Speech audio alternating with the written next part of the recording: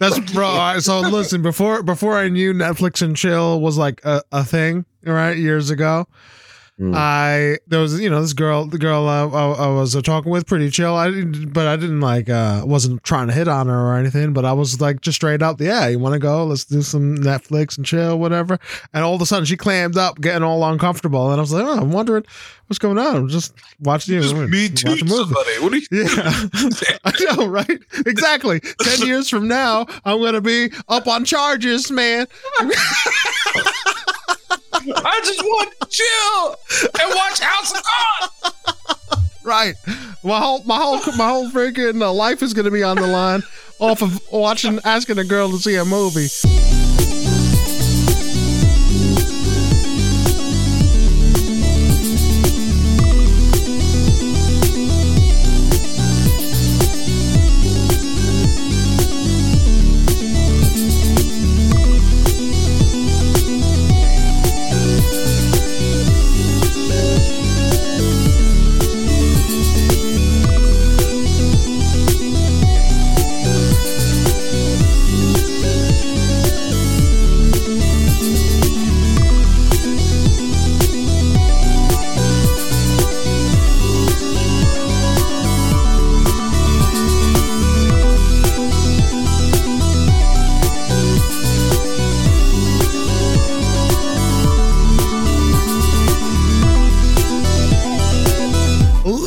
Gentlemen, what's up? How are you doing? It's me, Manny C. I'm sitting here with Less Than Greg and the one and only Buddha Will. We are part of the Hardcore Casuals, a collection of oddballs and content creators who's dedicated to bringing you the very best of games, gaming, and all things entertainment. Ladies and gentlemen, welcome to the Hardcore Casuals Lounge. Oh, baby. Boom. Crisp. That was super crispy intro. Manny, I'm patting myself on the back. That was wonderful. You did well, man.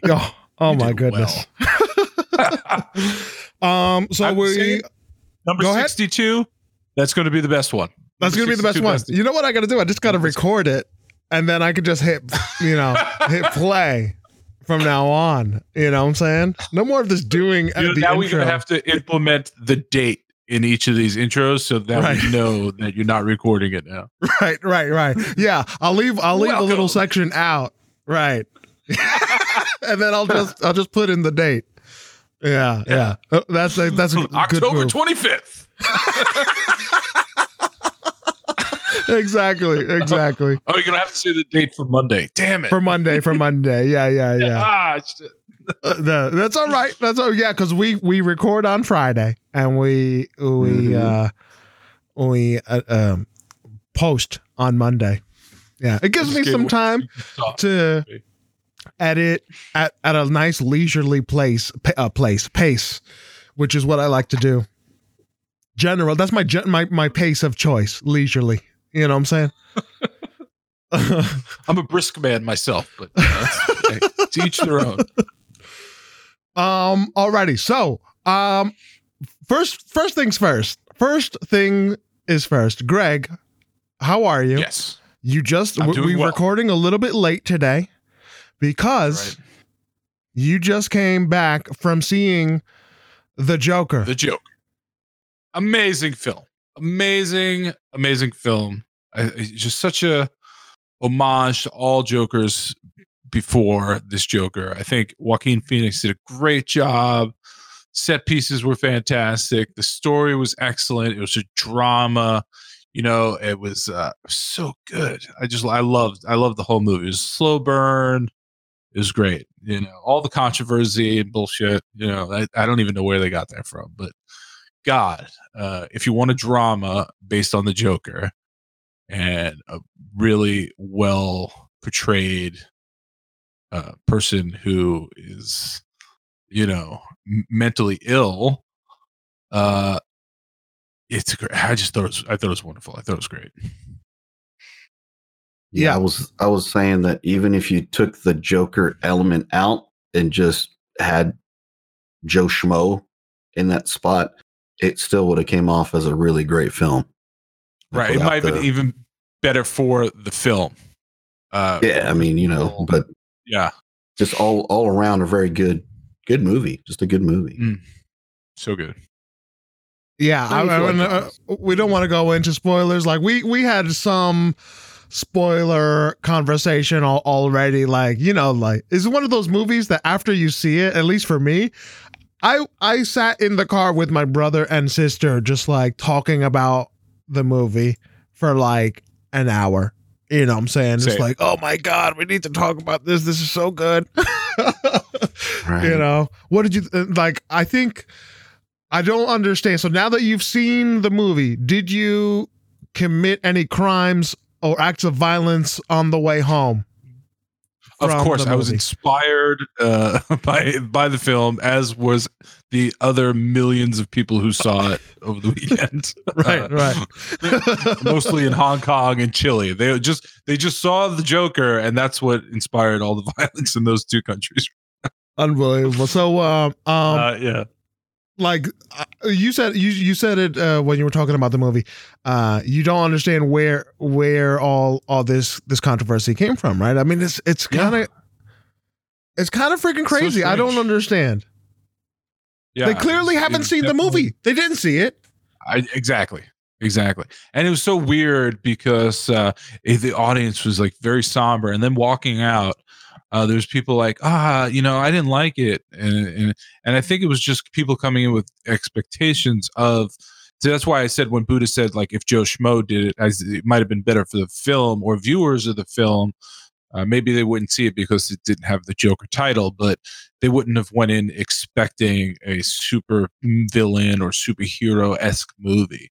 And I think people were disappointed leaving. And it was a drama. It's not a superhero movie. It's a drama, or a super villain movie. It's a drama movie. And it's a totally different character. I think Joaquin Phoenix should win an award for the film. And He has to. I think it would be a sham. I agree. If he doesn't win, it's political. That's it. That, you know, We should do like a little spoiler 40-minute thing or something, just talking about the film. That might be I would be fun. more than happy to indulge you on that. The spoiler Yeah, Yeah, I cast. think we can make it happen. Yeah, let's get like another person out of the hardcore casuals too who's seen it and feels passionately about it, and I think everybody would really enjoy that because we had like a lively discussion about it. But you know, you don't want to. It's still in the theaters. You don't want to spoil Right. it for anybody. Right. But yeah, oh my god, so worth being late to the podcast. And I got to see it with like my oldest friend in the world. He came up and visited me. It's like guys like my brother, and it was just fantastic. Just really, really good. Nice. Word. So beyond that, I mean, since we're already talking to you, Greg, why don't you just like say what have you been doing over the week? Okay. Oh man, what have I been doing this week? It's game wise. It's been pretty limited to the games. I did play a little more Fortnite early in the week, which I'm actually really enjoying it. I don't know if it's because they added bots. I'm not sure if there's more bots in the game now. Like I'm reading some things and like they say they're putting in bots in places, and now I don't know if I'm like, because I'm getting like 6-7 kills a game. I'm like, I'm smoking people, and I'm like, am I playing against somebody that's real? I don't know, but I'm having fun, so it doesn't matter. So I played a little bit of Fortnite. MTG Arena has me hooked, man. Yeah. I'm hooked. Oh, God, We've created a monster. oh, what'd you do? Wait until my wife sees our bank account, because there's like another pro. Okay, so like I got the introductory thing, and that was like Right. $20, and then like I was like, you know what? I'm having a lot of fun with this game, and I'm building decks, and then I'm just going to throw in like one more 20, and then like yesterday they dropped another like, hey, one time offer, get it now, get it while it lasts, baby. Come on, you know you want that. All these different packs. And yeah, so I spent another $20, man. So, Oh man. but looking into it, like I'm like all this new stuff came out in July, so it's still like early in the cycle. So I'm feeling like I'm getting my money's worth when I play it for standard, because now I'm into it now. I'm like, yeah, I play tournament rule standard. What do you got some knights, bro? Just bust out here with my roaming forest, right? It's like all these I'm having so much fun with it. I'm having a lot of fun with Magic and playing it. I'm almost exclusively playing it on the iPad. Nice, yeah, nice. Man. When you can go and play in bed and stuff, that's freaking, I go to bed at I'm gonna go to bed tonight at 11:30, and it's 2:30 in the morning. I'm like, all right, one more hand, one more game. Yeah, I fall asleep in between turns, and it'd be ding and wake me up. And I'm like, oh, okay, play this night. I need my healing hawk. Okay. I got to play with Manny a little bit. Manny smoked me, and it's so funny because Manny posts this thing in the Hardcore Casuals Discord, this Magic the Gathering section in the Discord, and Manny posted this thing about people making these mill decks. And I read it, and I was like, "Oh man, that sucks, man." And then the next day, I played with Manny, and he milled me right away. He's going through what a jerk, man. That's my fault. My bad, man. I turned Manny on to the milling. That was my claim to fame. That was my Buddha. Yeah, man. I love a good meal deck, bro. It's tasty. And he beat me too, and I had 27 health, and he had 6. It was I need one more turn. I needed one more turn to kill him. Yep. And they just ran out of cards, man. It's just another fancy form of blue control. That's what milling is. It's just it can be very there's cards that offset the whole milling thing, and there's a lot of people, if you read that article, it talks about people they don't feel like milling somebody is the way the game should be played, but it's within the rules of the game. Right. Yeah. So it just so happened that somebody took that to the extreme and made it a thing. And now it's Magic saw that and was like, well, people seem to really dig this mechanic, so we're gonna feed them a little bit and give them some more. And when they did that, man, people really went crazy with it. There's different forms that you can go. So they're really good at banning. They're balancing their game though too, because they just banned another card or something. That last week at the beginning of the week, I was getting hit with this desert. I forget what the name of the card was, but it's Field of the Dead. It's yeah. And it kept spawning zombies with lifelink or something like that. Yeah, death touch. It's God, what am I going to do, man? Yeah, but they're really good at balancing their game.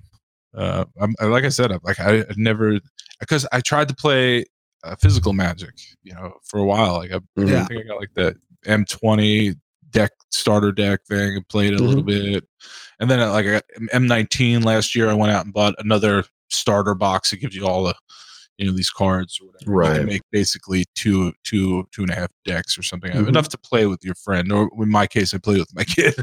Because I was trying to get her into it, because she played Pokemon. She was in the Pokemon League for a while. Nice. I was Dad, that brought her to the Pokemon League. So I was like, yeah, let's move on to Magic because it's a little more grown up. Now, I might want to get into it, but having playing MTG Arena and having them keep track of all the points and all that stuff just makes it so much more enjoyable. Yeah. Especially nowadays, because you have you have all these counters and all this stuff, and I've got dice on dice, for counters and little marbles and placement, little placement stones and stuff. Yeah, man, everything you can do to trying to help keep track of things on the board, and it's, I don't know, it can get a little complicated, especially if you're playing with somebody that may not be as hip to what's going on, and and then between the two of you trying to keep track of everything, it can be a little tedious. So, I can't even. I can't imagine what it would be to try and learn this game with a physical deck. You know what I'm saying? It must take so long. And when everything changes, you're like, damn it, man! Now I got to start all over again. Well, when you're playing with friends and stuff like that, if you're playing like when people like I used to have like magic parties. So if people would come over and we'd all, be playing magic. When you're having stuff like that, nobody Is has that like to you're talking about some gearbox magic? You talking about- well, yeah, I don't know. Little hocus pocus, you know what I'm saying? Right. Let me see your flash drive, sir. Right. Yeah. Bring your umbrella. Yeah. Bring your umbrella. I'm in the splash section. But yeah, when people would come over, obviously people would have stuff from different sets and from different time periods. So a lot of times you don't really adhere as much to the standard rule as you would in Arena. Now you can still like me and Manny, because we've been playing it for a while, so we've got quite a bit of a library as far as cards are concerned. We could still play historic mode, which would allow you to play the older cards, and that's the same. That's the same thing that goes for when people come over and play. You just kind of play with those kind of rules, and the only rule that we ever established was like banned card rules, because people would find a cool combination with a card that was banned and abuse the hell out of it. And, when you're playing amongst friends, you're always trying to outdo your friend. So it's like, once somebody found something that profound, it'd be like, yo, man, nah, you're not playing with that. Or like there'd be, there'd be times where it's like, I have this one deck that I have, and it's black, green, and white.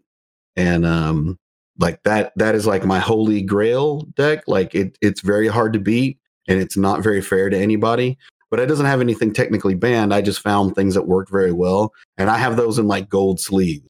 So when anybody sees me break out the gold sleeve, they're like, oh crap, man, you're playing with that. Like, oh man, like, you know what I mean? And I usually pull that like at the very end of the night when I've like, maybe I've won a few, maybe I lost a lot. I don't know, but I need that one game to just bring me back home, you know what I mean? Just to right. just to finish everybody off, and I can just tell everybody it's time to go, folks. Time to go. Sorry that I hurt you, but it's time to go. And that's usually the deck that, and it's designed to play against multiple people at once, so it would be like a big group game. I've had Magic games where it's like 8 people at a table, so those games can last really long, but it's a lot of fun. But yeah, I'm just so good. Magic is, I'm just like having a blast with it, and and then their ability to have the be able to craft cards, I think was such a good good feature. You know what I mean? To be able to, you can't get that in the physical version. No, right. You can't. You don't buy 5 packs and ability to craft 2 cards. Right. I mean? And that's what I was saying. I wish more games that opted in on like their loot box or pack system. If they had something like that, that would be really cool. Like if they could somehow incorporate like, hey, you get a wild card to be able to pick whatever skin you wanted for the shotgun type of thing. You know what I'm saying? And I think that would make me want to play more and just keep playing in order to generate and do my dailies and all that stuff to generate those wild cards so I could actually truly get what I wanted. Manny at one point, I mean, he had like tons of wild cards, and I can't, and he would sit there and tell me like, oh man, I'm trying to figure out that. And I'm like, bro, you've got all these wild cards. Like, you can use it. I know you do. 100. Oh, I think now it's under 100 commons, but like 90, over 95. Right. Wow. I have like. And can you save those from like 19? Like they transfer over, right? Yeah. Wild cards are wild cards. That's awesome. Yeah. So you could just keep building, and then 1 year you'd be like, man, forget it. Usually you save them for when there's something that really, really tickles your fancy and you really got to have it. Or there's something you're trying to build and it works for what you need. And, they are commons, and a lot of times you don't, you're going to get them as you open up packs, but those epic rares and those rares, man, like mythics. Yeah. A lot of times you find something really good. You want 4. Yeah. You know what I mean? Like, Yeah, Like, that's I what I think did when I built my first deck. I had a bunch of them saved up, and I found like one or two cards that I liked. I played against the bots a bunch Mhm. to find out what I liked and how that card worked. And then I was like, oh man, I think I can chain these cards together. Yep. And boom, yeah. And Yeah, I saw that little live game thing you had going on there. Yeah, I saw that. The auditor, the profound auditor. Yeah. I saw that. I do. I built myself a lot. I saw that, and it actually inspired me to want to build my own little life game deck to see what I can come up with. And I have almost the same combo, but nice. Mine is white and black because I got black is my color. And the life sucked. Yeah. Black is my color. Like if I had quite a few like just solid black decks that I had built that when me and Manny used to play like the older cards, but I haven't made a new one since the standard change. So I'm gonna have to revisit it and see what I can come up with. I had a really nasty zombie deck that was just too legit to quit, and and that sucker it got knocked off its socks, man, when the whole standard changed. I know, man. I would like, I'd like to play your life deck with my life deck from last season, that's no longer viable, but it was a pretty good one. It was a pretty good one. Yeah. Other than Magic, though, the only other game that I played was the new Modern Warfare. Oh, yeah. Tell me about it. Yeah. Were you playing with Shroud? I was not playing with Shroud. That would have bummer. Wait till he hears this podcast. Excuse me, Shroud. I'm talking directly to you now. I understand that you like these games, these first person. They believe they're called first person shooters. I hear you're pretty good at them. But I am also decent. And if you need some backup, I'm out there. Hit me up, lessthangreg@gmail.com. Yep. But no, only thing I haven't played any of the multiplayer part yet. I just went right to the campaign because it was good to have campaign back in Call of Duty. Oh yeah.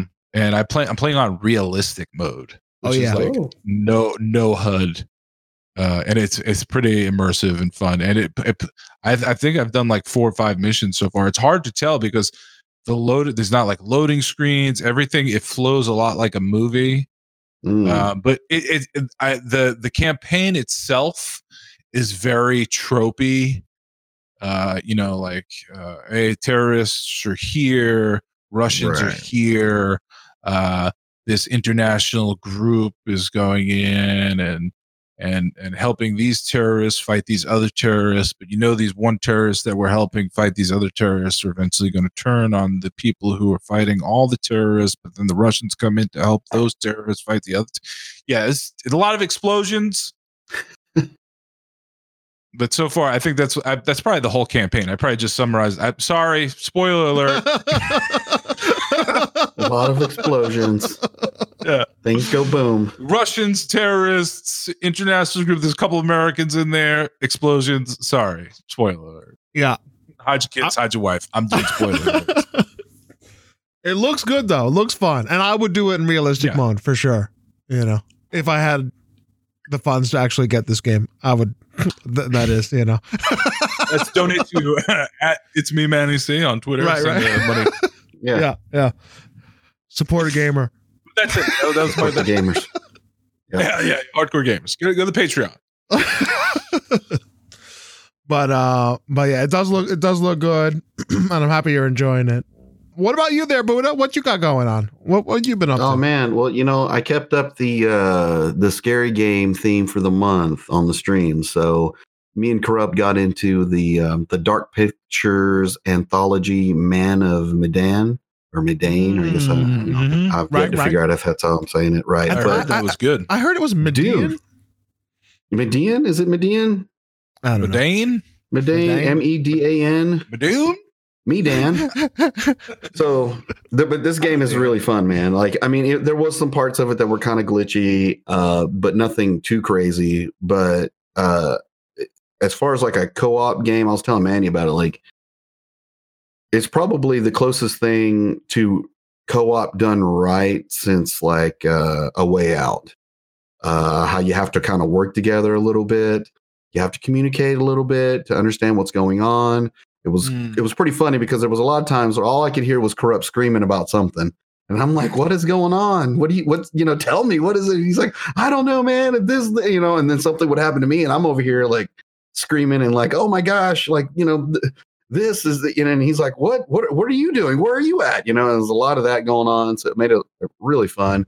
Apparently you can play this game as a couch co-op too. I didn't realize that, but it has basically a pass a controller mode. So it would go through a certain story part, and then it would get to a certain point, and then you can actually literally pass the controller over to somebody else and let them finish their part of the story. There's a lot of back and forth amongst the characters that you pick. But it was really well done as far as how the story was pretty neat. The story kept me like guessing as to what was going on and speculating as to the reasoning why all this stuff was happening. But overall, just I thought it was a lot better than I thought it was going to be. I think it's brand new. I think it's like a $30 game out the chute. But right now with the sales that are going on with the Halloween stuff, I got it for basically like $10 off. So I went ahead and cashed in those Microsoft reward points that I keep telling Manny about all the time. And, pretty much just got it for nothing. So, but well spent. I had a great time. I'm going to end up playing back through it again because there is a single player mode too, where you can play it by yourself. And I won't spoil anything because it is a fun game. And I don't want to spoil anything for anybody.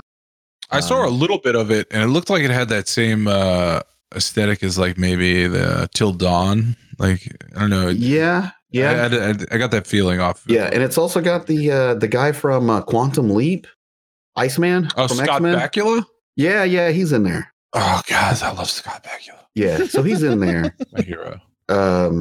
Which I should have known that because I didn't realize that when you look at the cover of the game, he's actually on the cover. And it didn't dawn on me until we started playing. I'm like, hey, wait a minute. I know Iceman. Is that Captain Archer from the best Star Trek series, Enterprise? I didn't watch that. I missed that. It was the best series. It was the best series. Okay. Yeah. But that's all you need to know. Yeah. So if you're a fan of Quantum Leap and you're a fan of like the X-Men and apparently Star Trek, this guy's in it. But yeah, overall, really cool game. I really enjoyed it. And it was a nice fill-in from Abslov, the End of Gods, which I still got to go back and play. But it was a single-player game, and I wanted to do something co-op-wise. But the Outer Worlds dropped, and I've never really been a big like Fallout guy. I've played them, but I don't know. The survival thing is never really. I've got quite a few survival games, and I always give them a try, and I always think I'm going to like them. But you know what? I suck at the whole survival thing. Like I was meant to die in games, and I don't do very well. But this game, the Outer Worlds, they've got for your enjoyment, Manny. They do have they call it Supernova, is the hardest setting that you can put it at, where everything is just, you're very limited as it doesn't auto save for you very often. There's only certain places that you can go to save. I guess the damage and the health of your enemies that you face are pretty substantial. Your power-ups, like the food you get, it's minimal. So it's probably right up your alley. So when you play it, you're probably going to go right on to Supernova, like I know you're going to. But me, being the wimp that I am, I went to story mode. I wanted more story and less pum pum pum. So, but what I have played of it has been pretty cool. It's a beautiful game. Like they really outdid themselves as far as the game, the look and the feel of it. I really enjoy it. Like I said, I'm probably not the best judge of it because, like I said, I wasn't the biggest Fallout guy. But everybody that I know that's played Fallout has actually enjoyed it. Corrupt has been playing it. He was telling me, he's like, man, I can see where they're going with this game, and I like it a lot. It's pretty cool. So if you haven't tried it, it's on Game Pass, The Outer Worlds. Good time. Good fun. That's a game I've been looking at for a minute. That game looks freaking like very, I don't know, like kind of like campy, tongue-in-cheek humor. It looks like very, very interesting as far as like the world looks very fleshed out. So I just need to beat some games to make room, because I have the day one Xbox. You know, my hard drive is so freaking tiny, man. Like I was just saying jokingly, but it's not that far from the truth. I can only have like 3 or 4 indie games at a time on my Xbox. You know what I'm saying? So I need to go back and I need to beat games. So that's why I have been playing a game that's been on my backlog for like 7 years. Costume Quest 1. Whoa. Yeah. Oh, Yeah. Man. Deep dive. That's a Deep dive. deep Deep cut. dive. That's a deep Yeah. dive. And you know, and I figured, hey, it's Halloween time. I only think about this game during the month of October, Yeah. and then I put it back. It's like, okay, I'll try again next year, right? And so I'm going to beat this budget title 1 year. I swear. Well, you know, I never played the first one, but I have played the second one quite a bit. It was one of those free games that they gave away on Games of Gold. Yeah. And I like the second one a lot. I never played the first one, but the second one's a lot of fun, actually. Well, the first one that I played so far, it's definitely a fun little game. It's it's Double Fine made that game, right? Is it a Double Fine Is game? it Double or? Fine? I believe you're correct. Double Fine is one of my all-time favorite video game makers. You know, I love so many of their things. What's his name? Tim Schafer. He did the old Lucas Arts games, the point-click adventure things. Oh my goodness, Maniac! I'm going way back. Maniac Mansion, right? He was on that. He did. What's Day the of one that they Tentacle. just redid? Voodoo. No, the remaster was. You talking about Voodoo Vince? No, Voodoo Voodoo Vince, Vince did come out, but I don't think that was them. He's talking about the Day of the Dead one. Oh my goodness. Oh, didn't you play that? You bought that, didn't you? You got it on I PC, haven't. didn't you? Yeah. I was streaming it. I'm trying to. Oh my goodness! All right, I can't remember right now, but it's a point and click adventure where there's you're a skeleton reaper guy, right? Yes. And from like, and you get the Mexican aesthetic of the Day of the Dead, and it's. I never beat it, but I love that style of game, and what I did play of it was very, very good. But anyway, Double Fine, I love their games. Costume Quest, which is why I picked it up, and it's pretty fun. You're these two twins, right, brother or sister. You choose one. The other gets kidnapped, and now you are by these like goblin creatures and you are now running around town trying to trick or treat your way to saving her. You know, and in the while, all the while you are collecting costumes, and these costumes give you different abilities as you face off turn-based style against these different enemies. Very, very interesting little game, interesting little like world and story that they put you in. I like their style of humor. So I'm enjoying the game. Oldie, but a goodie. I gotta beat it. So they're the Psychonaut guys. Psychonaut was one of my Psychonaut, as far as Xbox goes, bro, is one of the most slept on games. It was an original Xbox game. Grim and I Fandango think was the game. Grim Fandango. That's it. Grim Fandango. Why There you go. Voodoo? Thank you so much. Voodoo Vince was a good game, and it did have a remake not too long ago. That's why it's on your mind. Yeah, maybe that's why. It was one of the original Xbox 3D platformer type of guys, where his only attack was hurting himself, right? It was pretty interesting concept. But yeah, having fun. The other thing that we did, I had a 1v1 competition with Nadra, right? And your boy brought it home the dub. You know what I'm saying? The packs are safe. Yeah, the packs are safe. Right. If I lost, I had 100 alpha packs, which is like the loot box type mechanic that Siege has. I was gonna open up 100, right? Because for whatever reason, like I don't care about opening up loot boxes, you know. So I have over 300, and I open up every once in a while just to appease some people that can't stand seeing over 300 alpha packs. So it's like, all right, fine, I'll open up one, you know.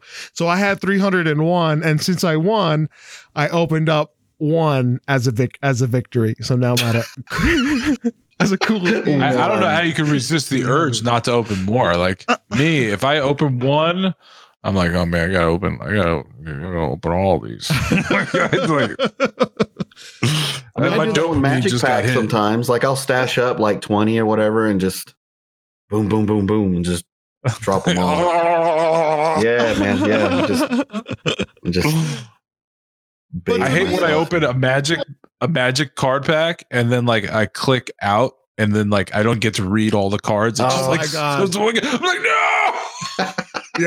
Yeah, that's the freaking worst. Yeah, it's like, and then you don't even know what you have. Then you have to freaking rifle through all your hundreds of cards. Like, what was that? I know they need a filter for like newly opened or whatever. Right, yes, they do. Yeah. Right. Wizards of the Coast. We write them a letter. Yeah. We'll send them the podcast. Yeah. Yeah, just at them when you put this out on Twitter. Right. Give them a timestamp. So I won. It was a lot of fun. Almond and Panderoni, they were like shoutcasting the game. I was in there with my sister, and she was like my coach, and we were doing this whole thing. And she got into it, which was fun. She was saying things like, "Oh yeah, you know, I was training him really hard. I would make him run miles, and I would throw rocks at him, and I made him cry." And I was just going on with like the whole stuff. It was a lot of fun. She enjoyed it. Which was cool. And then like Almond and Panda would like bring it was in the Discord, so we had like 2 special rooms for Nadra and Radnix, who was her coach, and myself and my sister, and they would pull us into the Discord chat for the live stream, and then we would carry on like interviews and things like that in between game rounds. So it was a lot of fun. I think it was very well done, and people are talking like, hey, I want to get in on this 1v1. So maybe it's just an idea that's tossing around now. We can do like a 1v1 little tournament as a build up to doing more regular tournaments. I think that would be potentially a lot of fun. That'd be cool. I like that. Yeah, that would be definitely a lot of fun. But now everybody's trying to get me to open up the packs, bro. I'm like, no, man, I can't. I'm gonna make you open up those packs. You know, I don't know. But anyway, I guess it's it's time for the news. You know, you're hearing that music. It's that's the sign. It's the sign. It's like the bat signal. I know. It's just a good jingle. It's just a good jingle. Alrighty.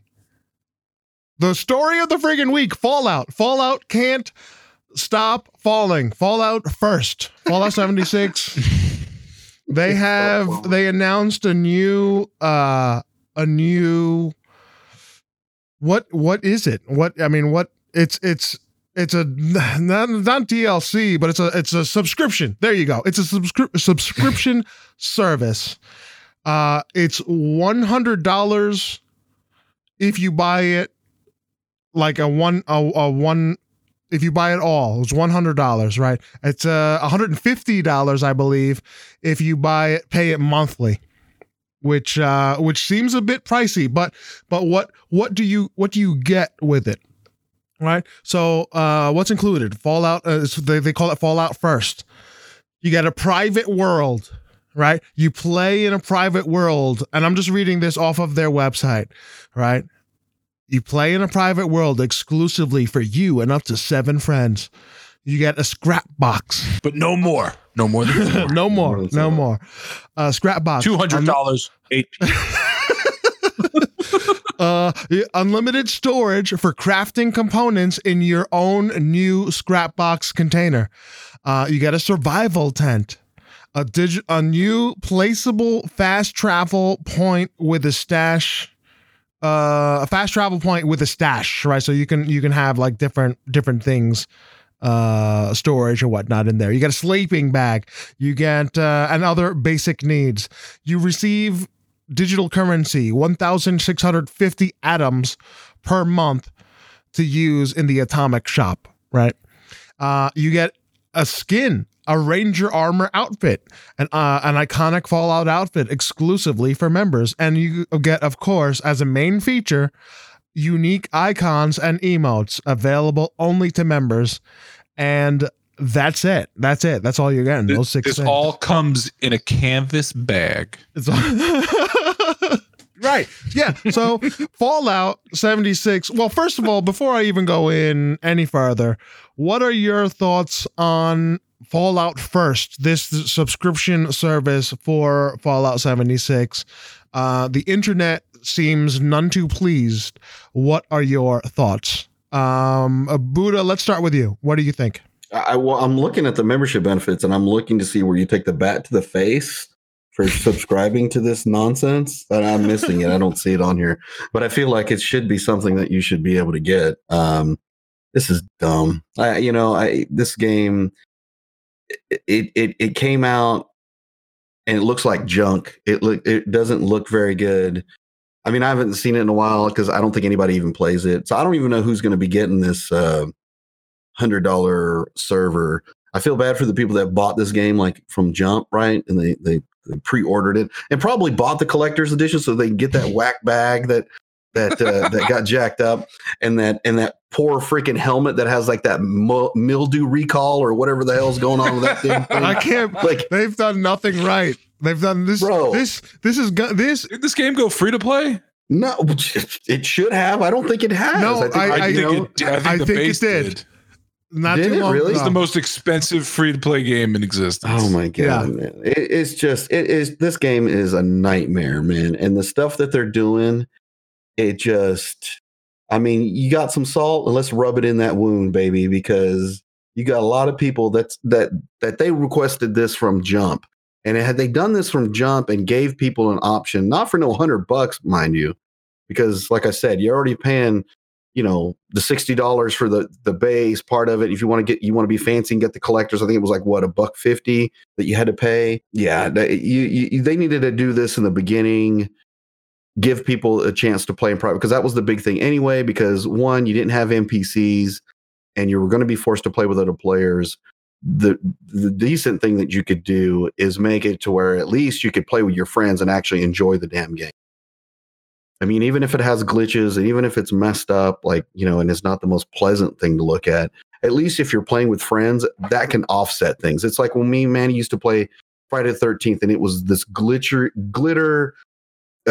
out, jacked up ball of mess. But because we were playing with our friends and having such a good time, it offset that.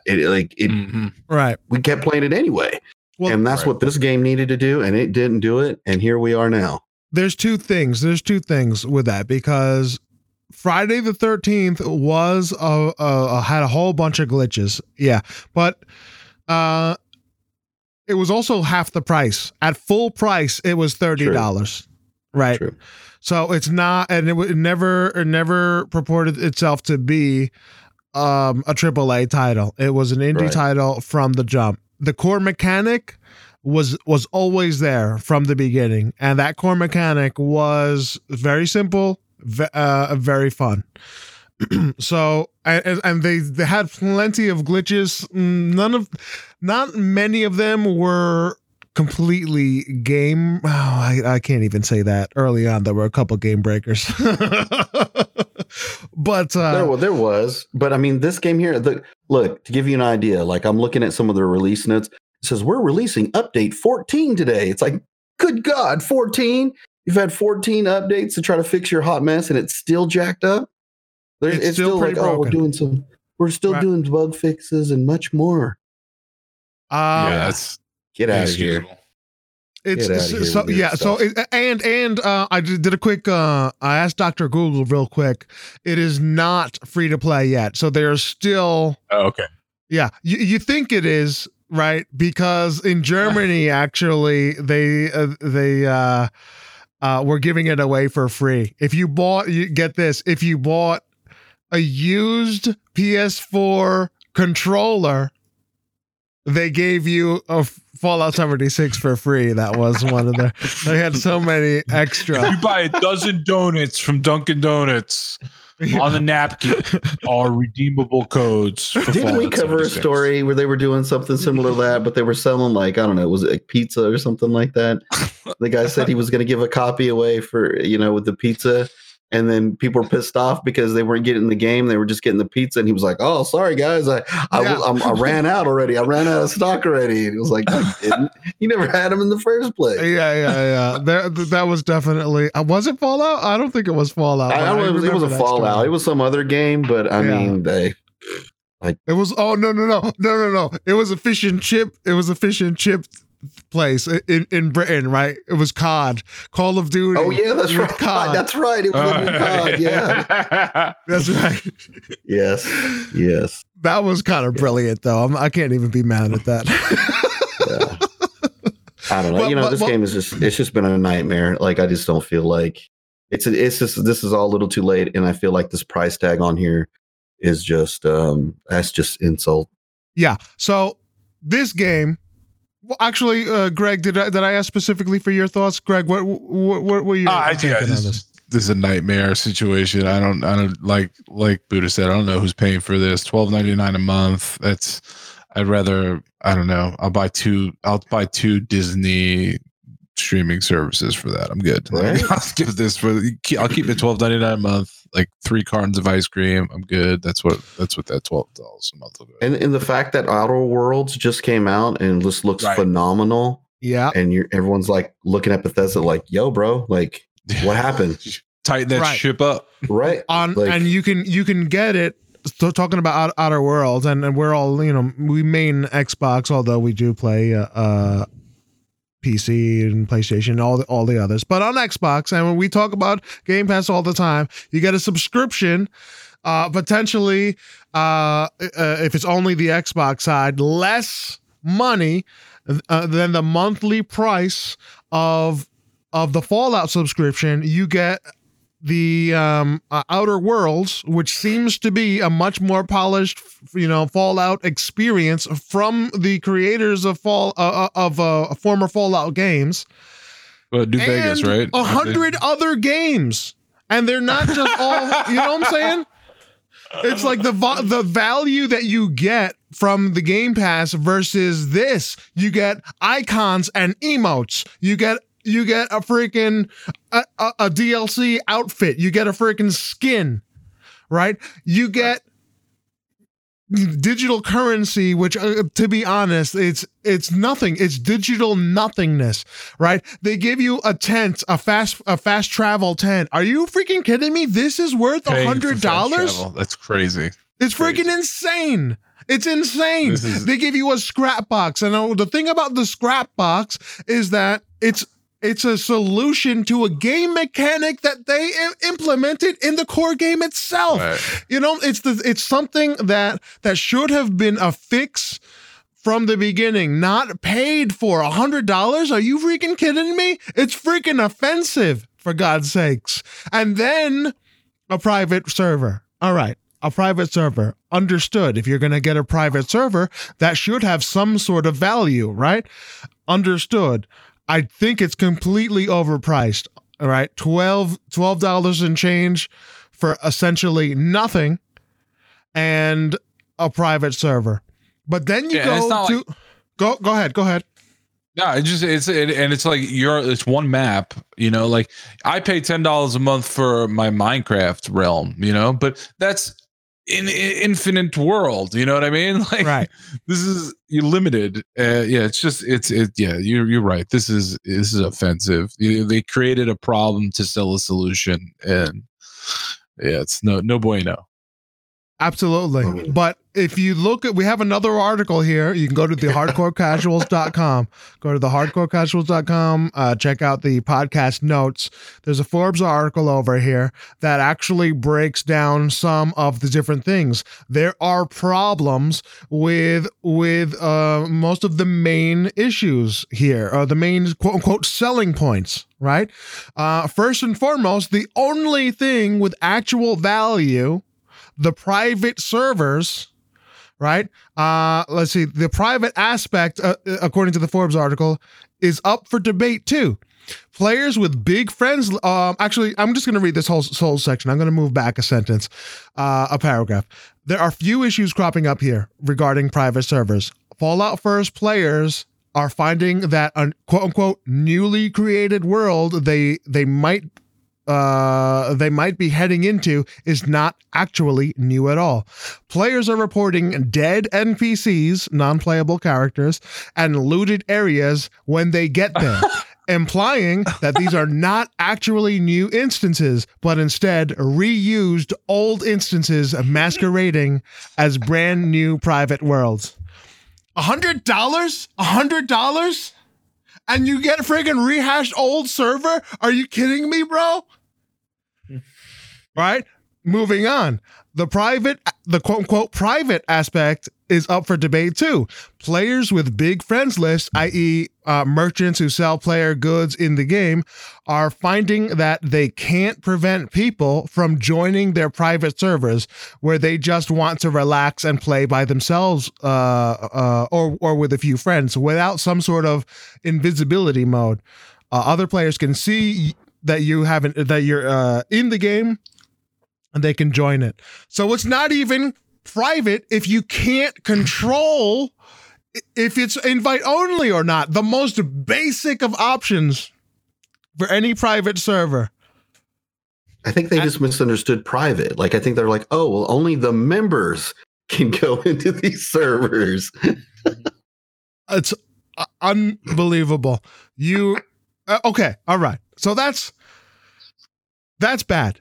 Right, that's bad. There's bad. That's real bad. Only for $12.99 a month. But it gets worse. But it gets worse. Here's the other thing, and this is all just digital crap. But the only other thing is, again, they created a problem to sell you the solution, right? So they give you the scrap box, which at face value is already offensive. Right, $100 for the year for you to solve a problem of the management system that the gamers or your player base has been complaining about. It should have just been a patch in, right? But you get the scrap box, right? Selling patches. It should have. Well, that's essentially what this is, for God's sakes, right? Alrighty. Regarding the scrap box. Multiple players are reporting that they have deposited hundreds of units of scrap in these new boxes, only to find that the box has eaten it.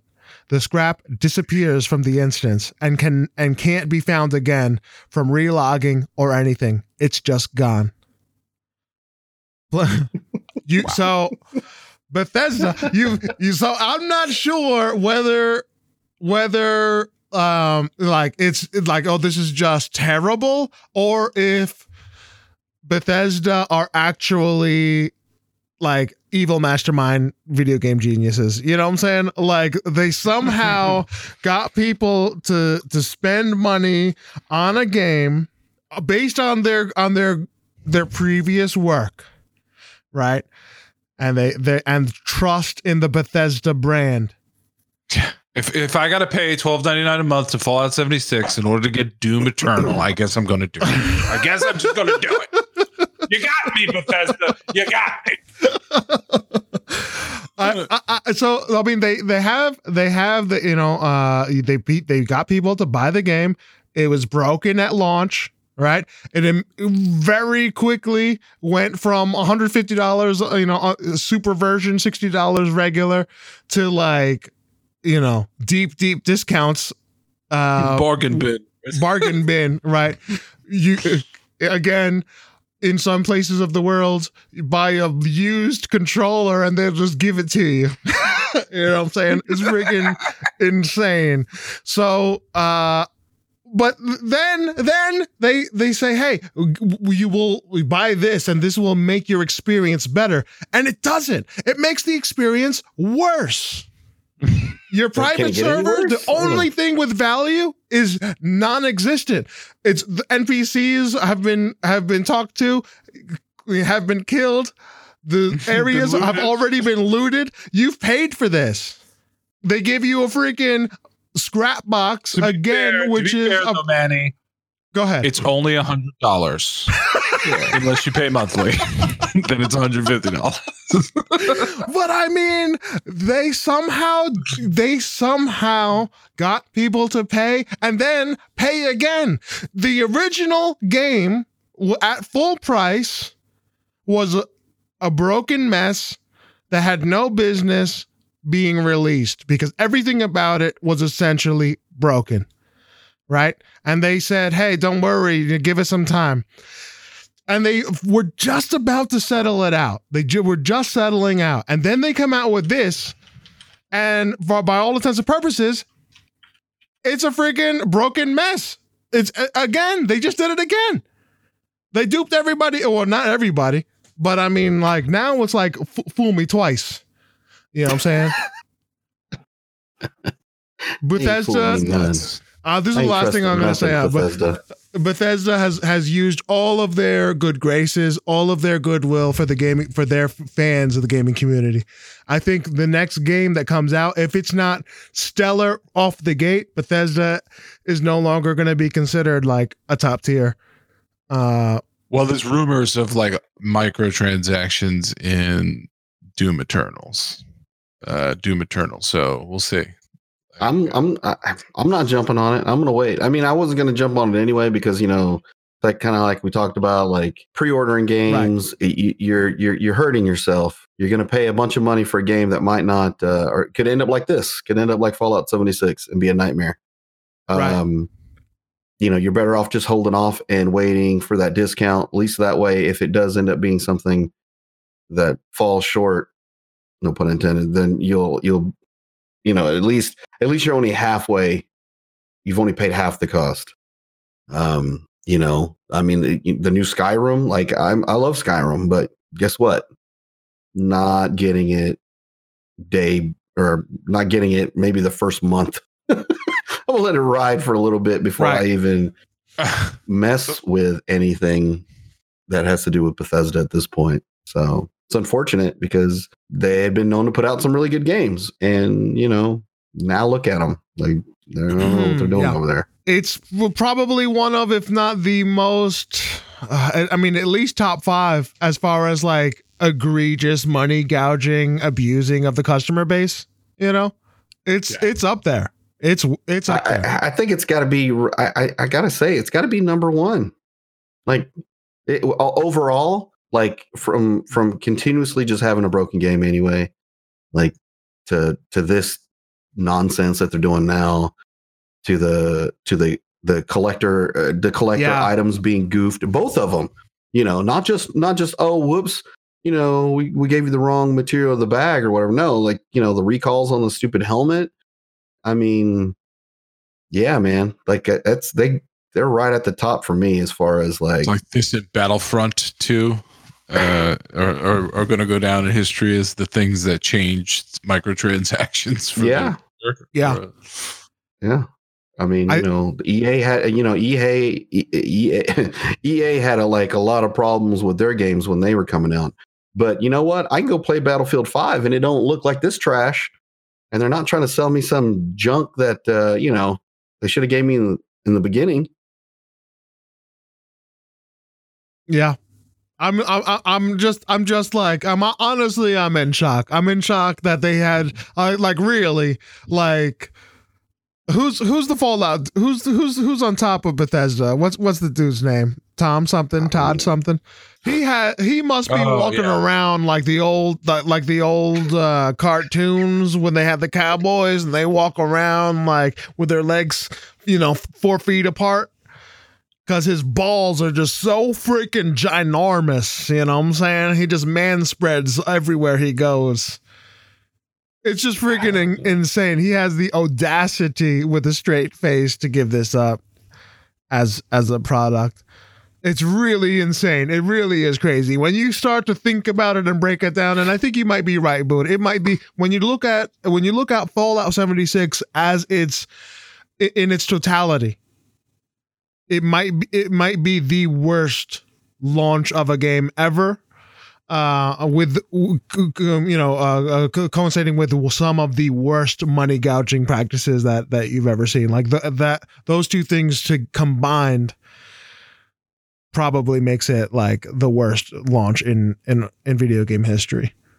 Yeah, it's got to be. I mean, like I said, when you take the whole package and put it together, it's still so bad. Like everything about it is just not good. I don't know. I haven't been following that guy's Twitter, but I would imagine him being pretty quiet these days because I don't know what he could possibly say to fix things at this point. Man. Like the fact that the only thing of actual value is freaking reused worlds, recycled worlds. And it's not even private, unless you yourself go invisible. You can't whitelist people. You can't set it up to invite only. It's super basic stuff. Are you kidding me? Are you freaking kidding me? Yo, did you see this other site? So again, it's crazy. The internet not too pleased. So a fan made essentially a parody site. So falloutfirst.com. falloutfirst.com. Greg, why don't you take a look at this website for us? What are your thoughts on it? Maybe you could read some segments here. Yeah, fantastic. Fallout first member fucked. It's just it's a spoof of it almost looks verbatim of the other site. It goes into some of the details of some of the things that they're giving you, like the scrap box. As a slave to Fallout, fuck you first. You also pay access for your own private scrap box. Use the scrap box to store all your crafting components that aren't taking up space in your stash box. Yeah, pay to win systems. The scrap box has unlimited storage. Wait, what the fuck? Seriously? So there's no need to worry about picking and choosing when it comes down to hoarding scrap. I'm actually really starting to get pissed more and more as I read the shit. Yes, it's just like giving these descriptions of all the shit, calling the tent a sex tent and the emotes you get. It's hilarious. It's so good. Check it out. Read through the whole thing. It's a good little fun thing to read through. This dude who was so aghast at this offering, if you will. He made like a dead on. It looks exactly like the actual website, but it's clear parody, and it's just like a rant about every single thing wrong with it. Pretty good, pretty crazy. Fallout, unbelievable, unfreaking believable. Well, Fallout's broken. Speaking of broken games, we're gonna move on. There's been some interesting glitches that have been noted from the AAA title, WWE 2K20. that we have an article here which basically just shows like what's been going on for different Twitter glitches or glitches of the game that people have clipped and put to Twitter. WWE 2K20. Yeah, a lot of these are freaking funny. A lot of these are crazy. Greg, what were you saying? This is going to go down as one of the most glitchy. This is probably going to be like the most glitchy game of 2019. Like, if there's a list of glitchy games, somebody's making compiling a list. This has to be at the top. I haven't seen glitches like this in a game, probably since like Assassin's Creed Unity. I think it was had like the last big glitchy game that I can remember. But yeah, some of these are just ridiculous. Stuck in the ropes, falling through the ring, like just. So it's like crazy. There's one, the funniest one, and it also I think ties up the frustration, which is a guy that just said this is a $60 game, right? And it proceeds to show like a pinning move, and like the coach, not the coach. There's the I don't know, a women's title match or whatnot. So the one woman is pinning the other. I wish I knew wrestling better. I don't know like the move or position that she was in, but it was in like a gymnastic bridge, you know. And then the coach, oh my God, I keep saying the coach. The referee is there, right? But then the referee kind of like merges into the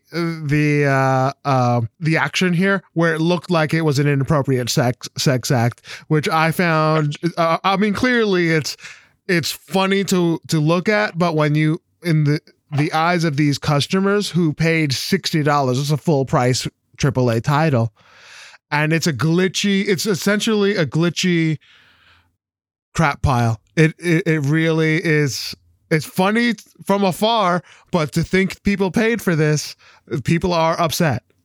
Buddha, what are your thoughts? I mean, I mean, anytime you deal with like these, whatever animation that they have to use to get these, realistic figures, I guess, because this is the same problem that happened with like UFC games when they started getting really fancy and trying to make people look as realistic as possible. When it really works, it looks wonderful, but when it doesn't work, it looks like this, and it's bad. It's bad. I mean, and basically what Manny's saying is that the ref ended up like meshing with that other wrestler. So he's in a down position, she's in a down position, and he's like vibrating, like he's literally he's more than vibrating. He is gyrating his hips. He's and there's other instances where you'll see somebody will get thrown into the ropes and it will get stuck in the ropes, and you could see the whole ring just like becoming dismantled from this glitch. There's another one where I laughed at this one because it says IGN should give this game a 5-star review. And it's basically somebody stuck in a pin position in the middle, and the other wrestler is just being thrown in like this invisible tornado, and it's just and he's just whirling around within the ropes. And what cracked me up is the bottom where it says "Hell in a Cell" in the bottom, and this wrestler is just flying, twirling around. I mean, there's just some really bad stuff. They showed a screenshot of like some of the animation, like the customization, and there's like this part where like this person's eye is literally like dangling down their face. And it says, do you think these glasses will hide my lazy eye? And they put like some glasses on. It's so bad. It is so bad. It is such, as someone put it on Reddit, an absolute disaster. Well, one of the big things I think is that this has been the only wrestling game on the market for so long. So, right. I mean, they only have to put in so much effort. Just keep recycling stuff. And I mean, there's nothing to rival them yet. Although there are rumors. I just looked up this thing. There's another wrestling franchise. I don't know if either of you guys follow wrestling much, but it's called All Elite Wrestling. It's AEW. Yeah. And they're considering putting out a wrestling game. So they might have to, competition helps drive innovation. So, this might be the last year they might be able to get away with this because, wrestling fans, they want a wrestling game. They want the newest wrestling game with the newest rosters, and they're going to pay $60 no matter if it's busted or not. And, maybe get some competition. Maybe be good. They need but this, at launch, and it goes to say, like, and we've said our very first podcast was actually, I think it was, well, if not the first, maybe the second, whatever. It was like, do not pre-order games, right? And that's something that we said very early on, and we stand by that. Don't freaking pre-order, guys. It doesn't matter, man. It doesn't matter like who it is. Just sit there and wait and watch. You know what? I watch streamers all the time, and they get all ready for the hype. 9 out of 10 times, they're just sitting there waiting on menu screens, having trouble connecting.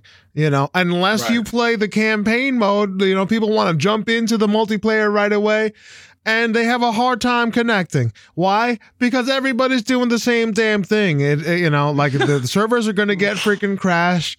There's zero reason to pre-order. Now, if you are streaming it and you are like as a streamer for new game content, whatever, sure. That's the only time I would say I would condone it. Not that I would do it, but I understand it. You know what I'm saying?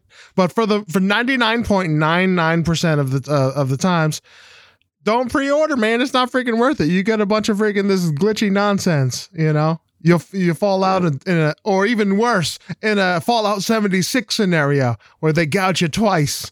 It gets you coming and leaving. Yeah, right? Yeah. Oh my goodness. Alrighty. So we have some BlizzCon leaks and rumors, right? So speaking of Blizzard and whatnot, right?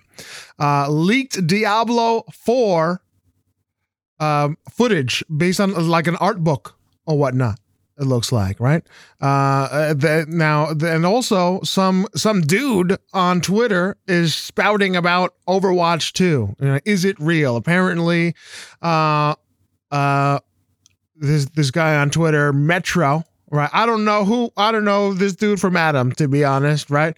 But apparently he had some tweets about that came to pass in the previous BlizzCon about new players. But this year he's talking about the announcement of Overwatch 2.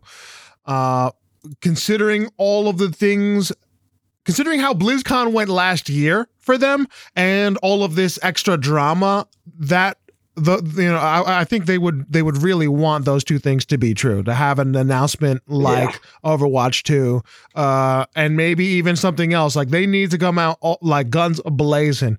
Diablo 4 is no secret that they were working on a Diablo 4, but now there seems to be some sort of tangible evidence that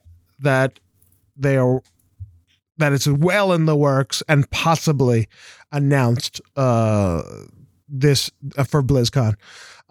What are your guys' thoughts on these leaks and rumors? Well, I mean, I know everybody shit on the mobile, announcement and all that stuff like that. I'm still kind of looking forward to it. Like I still would play Diablo Immortal, even if it's meant to, if I'm gonna play it on my phone or a tablet or something like that. But just because I like Diablo that much, I've soaked in a lot of hours in Diablo, the series, over the years, and the stuff that I saw, the images that I saw for the mobile game looked freaking badass. So it would only make sense that they were working on a Diablo 4, especially after, you guys don't have cell phones or whatever he said. Right.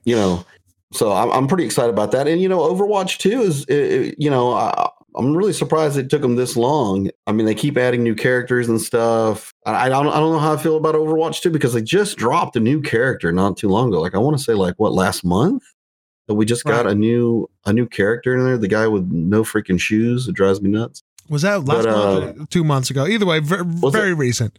very recent. You know what I mean? So I don't know how much of that is true as far as an Overwatch 2. Diablo 4, like we said, they had already started talking about that as soon as people threw a fit over the mobile game thing. So, Oh yeah, I mean, I would love it if they had a new Overwatch.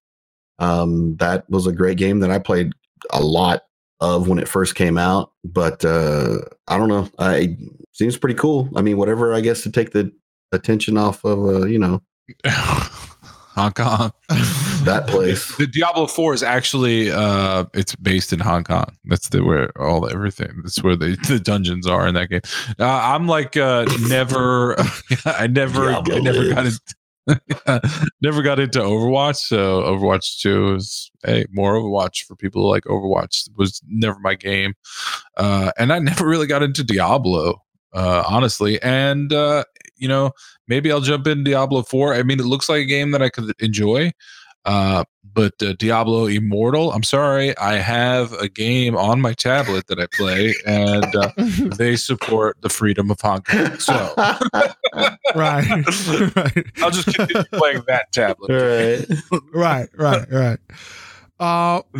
I do think that BlizzCon moment was one of the, like, I understand, and I was just saying to the Buddha before the podcast, I understand where the guy was coming from, right? With I mean, everybody has phones, right? Like this would be cool if you have a phone.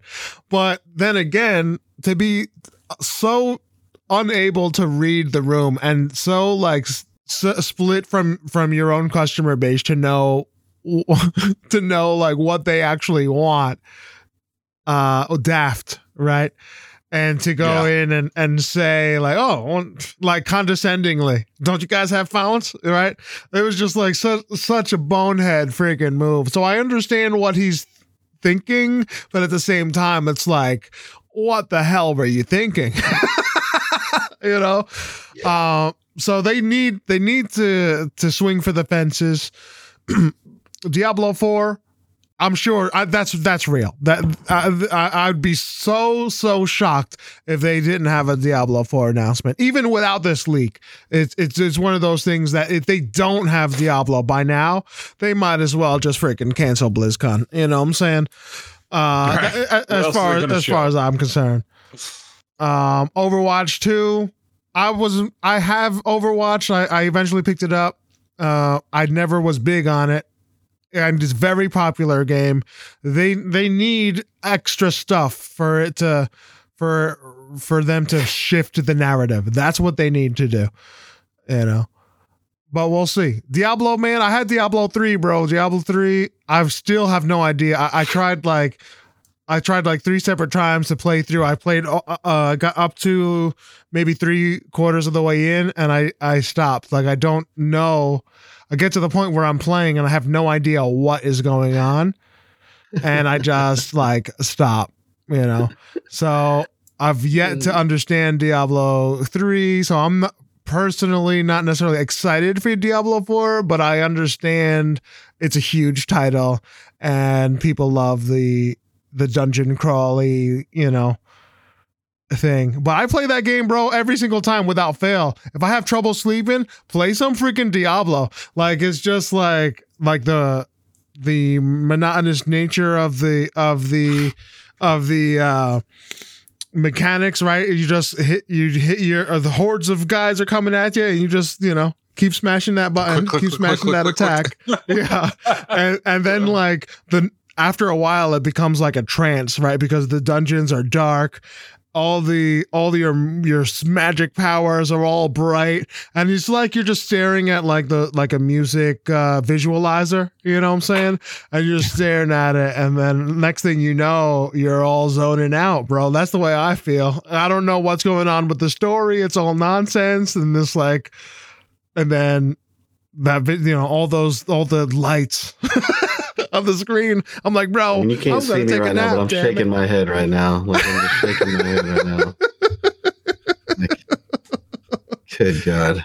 Yeah. So Greg, I'll let you in on a little something that a lot of the people that have been listening to the podcast realize. Manny does not do well with fantasy style games. Like anything, he talks trash about Diablo, but it's in reality, it's anything. Ask him about Monster Hunter World. Yeah, I didn't like that one either. No. Yeah. See, he's not. He just can't do the fantasy thing. You know, like it's just not his jam. RPG is not Manny's strong point. I liked Mario RPG. Come on now, get out of here. Get out of here with this. Yeah, man. Mario RPG was a freaking good one, man. Best RPG. You probably didn't finish that one either, so don't you do that. No, I beat that one. He got three quarters of the way through it. It was just clicking. It was like, yeah. On a side note, on the Overwatch thing, if anybody's ever went and checked out the comic books are really good for Overwatch. They're pretty neat. If you like those little shorts that they throw out there to like give you a little more insight on the characters and stuff for the game, that's pretty cool stuff. So, word. I think that is interesting that they have like the different mediums, and I know like they've had like games with novels, which is really cool, like Halo and you know, many other games. Yeah, like deep in lore. But I'm saying, bro, like, you know, I'm playing video games. You expect me to read a whole novel, man? Like, give me a comic book. You know what I'm saying? I don't know. But yeah. All right. Moving on. Next story.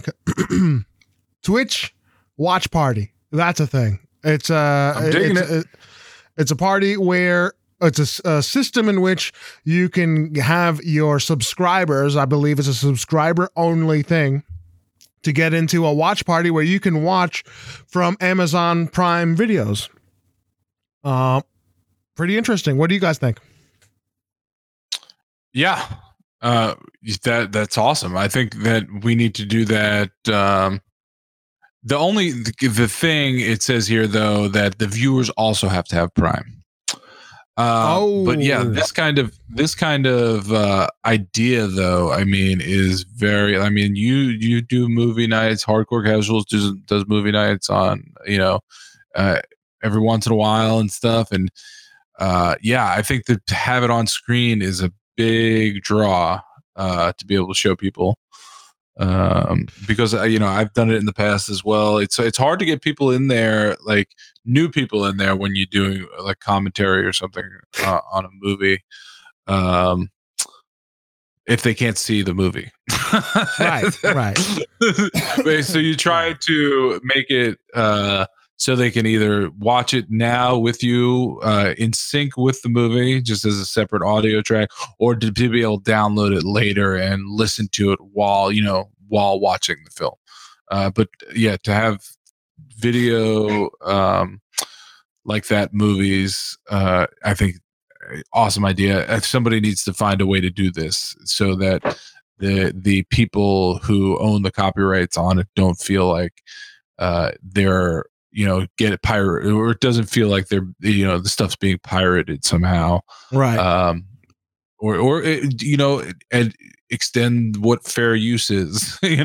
Like when the commentary, how does that all work? So we got to figure it out. That's not going to happen, man. They're moving in the exact opposite direction. Pipe dream. Yeah, it's dream. Total pipe dream, bro. Expand fair use. Are you kidding me, bro? Yeah. They're in the UK. They're making freaking memes illegal. Could get out of here with expanded fair use. I just think that I should be able to watch Netflix with all 7,000 of my friends for $9.99 a month. Yeah. So with the watch party, so I didn't realize. Well, actually, two questions. Does Twitch still have the private showing, or did they get rid of that? Because I know it was a thing. Like sub-only streams? Yeah. Or like because I know they had private streams, and that became it was under fire because like essentially it was like a not streaming, like a cam girl type exploitative thing. You know what I'm saying? But I don't know if they're continuing with the practice. I think what it was is they do have it, or I know they had it for a while, but like you still had to abide by terms of service. Because you would initially show like a few minutes or something of your stream and then say, hey, like if you want to keep watching, it's a sub only kind of stream. Right. That's how it did work. Yeah. So, I don't know. Yeah. Well, I mean, either way, I'm not. I would be interested to see how this works fully, right? And I agree 100% that Mixer and or Microsoft, they had this already, like to make the system in place. Netflix, bro, like the OGs don't remember, man. I mean, not only the OGs remember. Netflix used to have the Netflix parties. And it was amazing. It was so Xbox 360. You can get, I believe, up to 8 different people. You used to have the little avatars of your character, right? And they had like a little movie theater, and your little avatars, when they logged in or logged out, you could see them walking in and walking out of the theater. You can react to the what's going on the screen with different emotes, like you can be in a party chat. Yeah, you can get into chat. It was phenomenal. It was wonderful. And then they took it away. And for the life of me, I don't understand it. Microsoft blamed Netflix. Netflix blamed Microsoft. Well, here's the thing. Microsoft, you were sitting on this, guys. You had it. You don't need Netflix. Just say renting the games. You have a whole movie purchase and movie rental system. Just have it even rental only. As a rental only feature, of which you can split the cost whichever way you see fit on throughout the party, right? Let it be small. Let it be like 10 people. That's fine. If one person wants to purchase the whole rental, that's fine. If you want to split it up 2 ways, 3 ways, 4 ways, 10 ways, whatever. That'll be cool. And just have the movies, I guarantee, the customers will love it, right? And you're going to get more rentals. I've never rented a single movie off of Xbox, and I likely never will. But if they had this as a service, they brought it, I would probably be doing it on the regular. You know what I'm saying? Yeah. But that's my pipe dream. This is something I've been talking about for a while. Like, why in the world did you get rid of and still to this day, one of the most asked about features on Reddit and whatnot? Bring it back. All we need to do is let all these companies combined into one giant company, and then we'll be able to do it, because then they'll be like, it's just all feeding the one big company. The problem is there's too many companies. We just need to monopolize everything into one under one umbrella.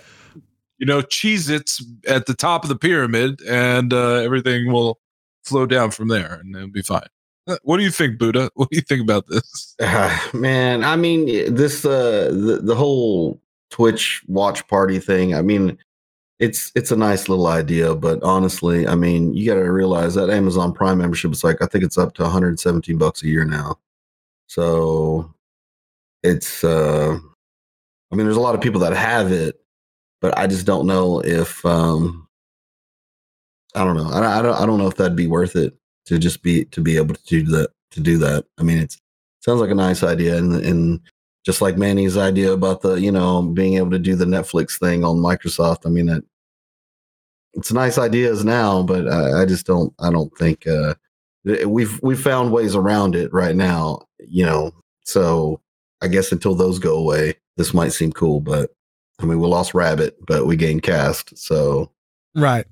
And I'm pretty happy with Cast. I mean, I'm pretty happy with Cast as well. Yeah. I was just on there with Corrupt the other night. I mean, we chewed through Dororo, the anime that I've been jumping up and down about that I feel is really good. And I was telling him about it, and he was like, "Let's watch it." I was like, "All right," And obviously he's in Nevada, and I'm in North Carolina, so to be able to do that,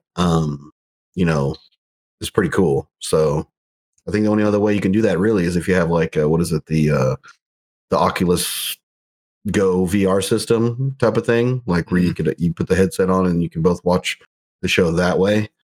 But I mean, I don't know. It's a nice touch, but I think it's a little late. Yeah, it seems like something that Discord should have jumped on too. Like yeah. That would have been. I think that would have been much more lucrative if they figured out a way to get into like movie rentals within a party. Yeah, I think it would have been more lucrative. Yeah, instead of a game store. Hey, that would have been a smart idea. I'm going to bring that up at the next summer barbecue meeting with the Wampus. He invites me to the summer barbecue over at the Discord. Nice. Like, thank you, Mr. Wampus. Let me tell you about my idea. Totally original idea. I didn't steal this from Manny C at all, no matter what he says, but we need to bring movies to the Discord storefront and be able to share them. Yeah, see, the thing is, like, I fully understand the need for profit, right? Fine, I get it. But if you had it a rental only, you have these movies, you can rent these movies, and you can split the cost. I'm telling you right now, more people will watch movies like that. Your rentals will go up. And watch time. I mean, I guess it depends on that cost, though, Manny. I don't know, man. If you're talking about $3.99, right, for your regular rental, right, and then you got to say, well, for everybody that jumps in, has got to also pay $3.99. No. That's what I'm saying, bro. Like if you cap the size of the room, let it be like 10 people, right? And okay. let's say your average is $3.99, but maybe you can make your group rental more expensive, right? If it's $3.99 for a regular rental, make it your group rental $4.99, and then you can split the $4.99 cost with up to 10 people. You know what I'm saying? Let's do a battle pass for it. We'll just do a battle pass, and you get like 6 movies during one season of the battle pass. Right. Right. And everybody use the virtual currency to pay for the movie. I don't know. Like, to me, and then you get a sex bed and a scrap box. Put a whole new meeting to Netflix and chill. You know what I'm saying? Like, I can get a Netflix sex bed, digital content. Oh, let's think about this. Pre-order bonus on this battle pass. Oh my goodness! I hate the fact that people use that now. Like, you know what I mean? You can't actually even say that and have a straight face anymore. Like, if you actually are just wanting to just watch some Netflix and chill, you can't even say that with a straight face anymore. Bro. Anytime you say that to somebody, they look at you all crazy. Like, no, seriously. Like, I'm gonna go home and watch Netflix, and I'm literally gonna just chill. That's bro. So listen, before I knew Netflix and chill was like a thing, right? Years ago. There was this girl, the girl I was talking with, pretty chill. I didn't like wasn't trying to hit on her or anything, but I was like just straight up, yeah, you want to go? Let's do some Netflix and chill, whatever. And all of a sudden she clammed up, getting all uncomfortable, and I was like, oh, I'm wondering what's going on. I'm just watching you. Me too, somebody. What are you? Yeah, I know, right? Exactly. 10 years from now, I'm gonna be up on charges, man. I just want to chill and watch House of Cards. Right. My whole freaking life is going to be on the line off of asking a girl to see a movie. That's what's going to happen. But yeah, man, I had no idea. And it was only like maybe even a month afterwards, I came across the Netflix and chill. It was coming out. And then I was like, oh, wait a minute. That's a whole sexual thing. And then I thought of her squeamish face of horror and discomfort. And I'm like, oh, that's why. Yeah. Yeah. So did you reach back out to her and be like, hey, my bad. I know it's been a hot minute, but remember that time? You didn't try to hit it back? Do you want to? Yeah, well, maybe now. Yeah, yeah. Let's Netflix and sit separately and watch a movie. Yeah, no, I never did. Yeah, thanks a lot, Frig. And I need to keep up on my social terms, man. You know what I'm saying? That's right, man. I'm screwing up. Anyway, what else? Twitch. Twitch related. Twitch related. Shroud. Oh, big news. Shroud's a dude. News. He plays games. He was on Twitch. Oh, wait a minute. Not anymore. He's moving over to freaking Mixer. He had an announcement, which was just a couple days ago from time of recording. And it was pretty big news, man. Shroud is a pretty big deal. Now, I thought he was somebody else, so I had no idea who Shroud is, so I can't really speak. But people know him. Buddha, you know him. Talk about it. What's going on?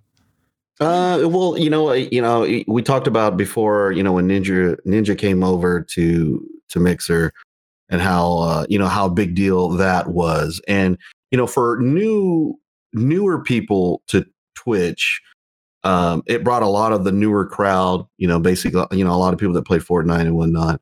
But with Shroud, it's a little bit different because Shroud has been with Twitch for a very long time, so he's bringing a lot of the older Twitch crowd over to Mixer now. And if you're a fan of like first-person shooters, that is Shroud's bread and butter. He was an esports player. He was on Cloud9. Some of you guys are familiar with the esports and stuff like that.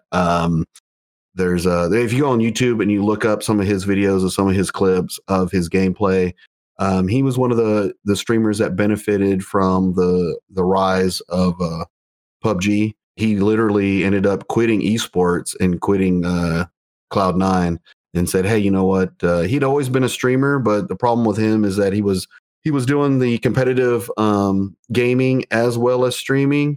And he actually caught a lot of flack for it. There was a time period where people were giving him a hard time because, like, if he didn't do so well, like if Cloud9 didn't do well in a tournament or whatever, and it had anything to do with Shroud, then a lot of the criticism was, oh well, he was over here playing this other game instead of playing Counter-Strike.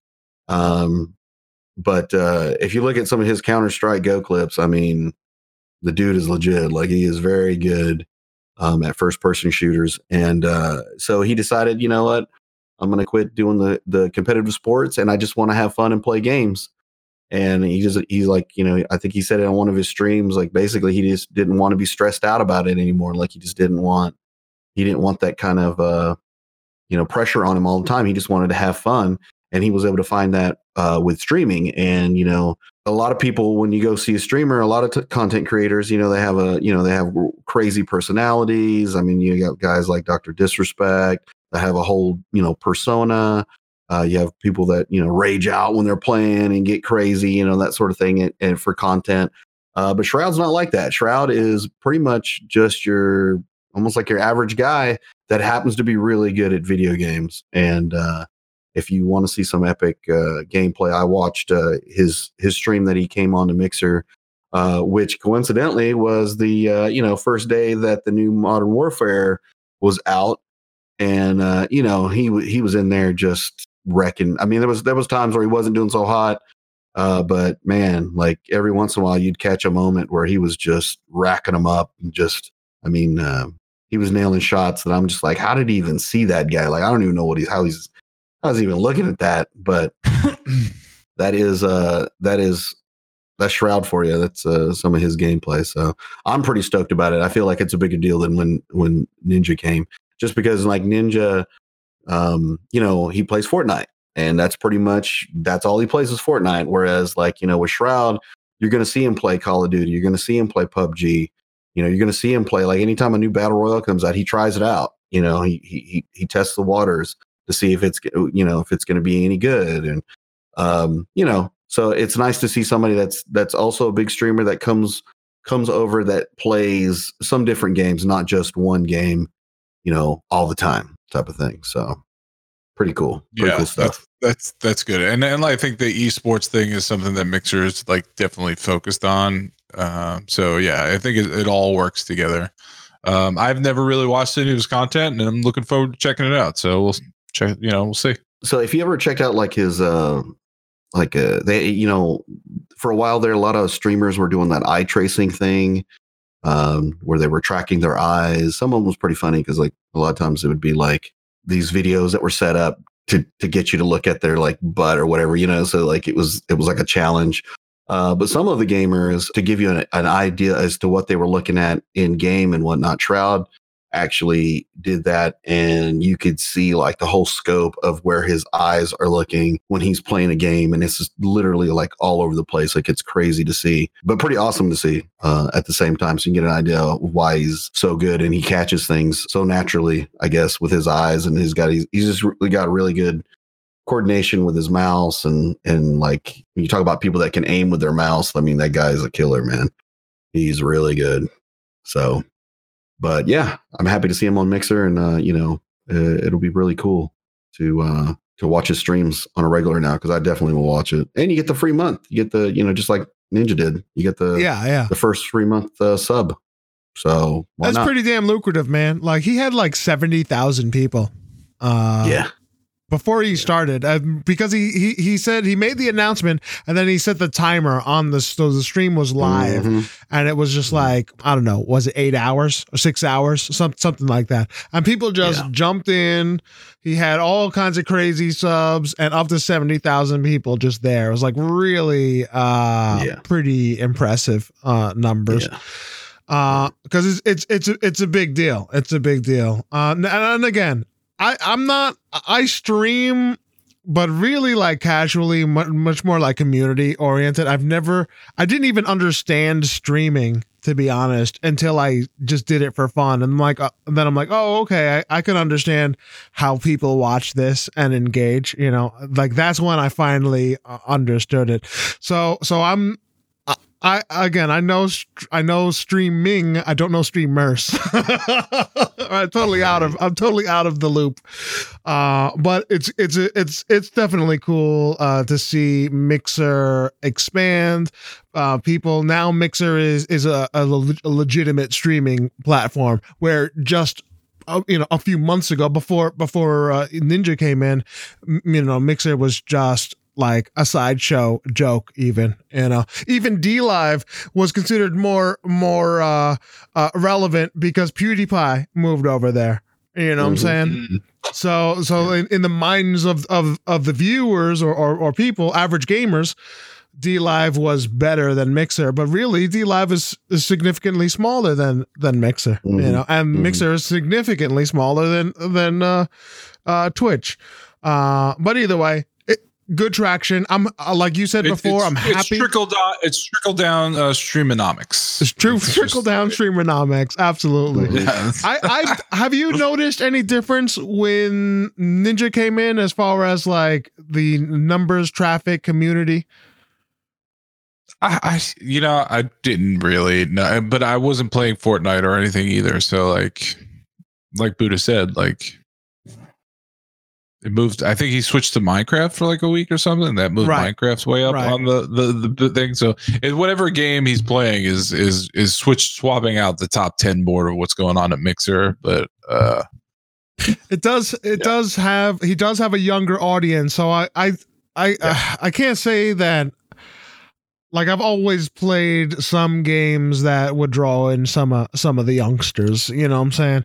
And I can't really say for certain that there were a significant influx of like, extra younger trolls or whatever. There was maybe a little, but it just happens from time to time. You know what I'm saying? So I can't really tell you like, oh, this is thanks Ninja. You know what I'm saying? I have an a-hole troll. Like it just happens, I mean, that was the big thing when Mixer and Xbox like united. People like, oh, now they're on Xbox, increase trolls they were worried about. But it brought in younger kids and those people who were playing Fortnite regularly, and Fortnite got really popular. They get a lot of success off of that. And, that's just the way it's the most popular game in the world. Like right. Yeah.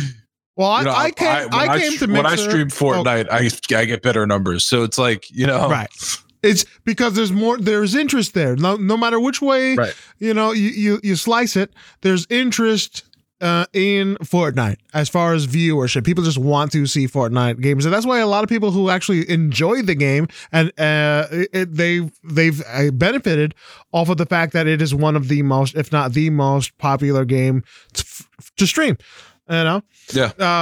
Of course, you have to enjoy it though, because if you're playing it just to try and ride the wave, you're not really enjoying it, and people therefore are not going to enjoy your content. You know what I'm saying? Right. So regardless, you just got to play the games that you want to play and just have fun. If you're not having fun, nobody's having fun watching you. Yeah. But when it comes to the Mixer thing, a Mixer and Xbox, I came on board when the Xbox, because then it just became like something that was now accessible, and I'm definitely not a youngster. I'm not a young, maybe a little trolly, but yeah. So I thought all of these moves move the dial in some way, for sure. That's all it is. Exposure. Exposure. So I guess I have to ask, who had the better announcement video? Oh, Shroud. 100% Shroud had the better video. Not even close. I thought Ninja's was pretty clever. I thought it was pretty clever with him dressed up as a different kind of people.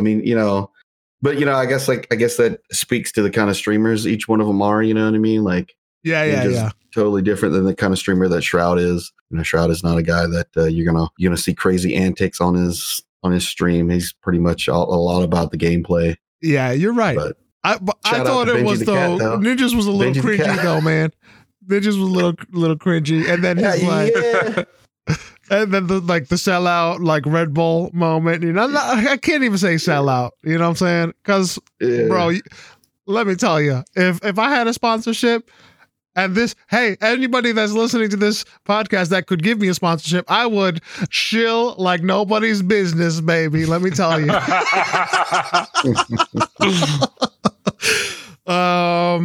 It's me, mannyc@gmail.com. Yeah. So let's go to a break real quick. We're going to go to a break so we can do this mattress commercial. Right. We'll be right back. So yes, absolutely. I mean, whatever. It's all good. And we'll see. Sponsored by Squarespace. Yeah. Let's get on. Yeah, I wish. Alrighty. We don't have much time. Buddha, tell me about this next story. Ubisoft and Breakpoint. I have it entitled Broke Point. Tell me about it. Yes. So basically, Ubisoft announced today that it's lowering its financial targets for the fiscal 2019-2020 year. Now expecting net bookings of 1.6 billion. It's also pushing back the release dates of some of its big upcoming releases.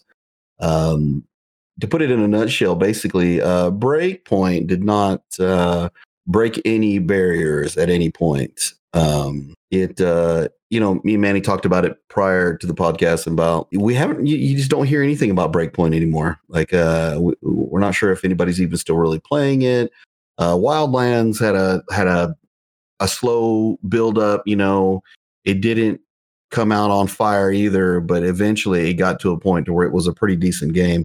Hopefully Breakpoint can do that, but as of right now, it's not doing so hot. The Division 2 was an example of a game that was really doing really well right off the jump, but it seems now that they're having a hard time keeping players playing Division 2, whereas, Breakpoint just couldn't get the players to begin with. So we'll see how that all pans out as far as things go. I mean, they do have Gods and Monsters. They have Rainbow Six Quarantine, and they have Watch Dogs Legion that are supposed to be coming out this next year in 2020. The only title that I was really actually looking forward to was the Watch Dogs. We were looking at E3 and whatnot. That game stood out to me more so than the rest. I mean, I do like the stuff that Breakpoint showed, but even the co-founder of this Yves Guillemot, he says that they just didn't have enough. I guess he felt that there was not enough differentiation factors from the first one to get people jazzed up about Breakpoint. Even though on the podcast, I mean, me and Manny talked about, there was a lot of things that were pretty fun. I played the beta; it was pretty good. It wasn't like, I didn't feel like it was a must buy for me, and I didn't buy it. But then again, that falls into the mantra of basically what we talk about: don't pre-order games. Wait for them to shake and bake a little bit before you go and purchase. And this is an example. This is another example of a game that came out. It'll probably, we got Black Friday coming along here shortly. I guarantee we'll see this game at half off, if not, a quarter off.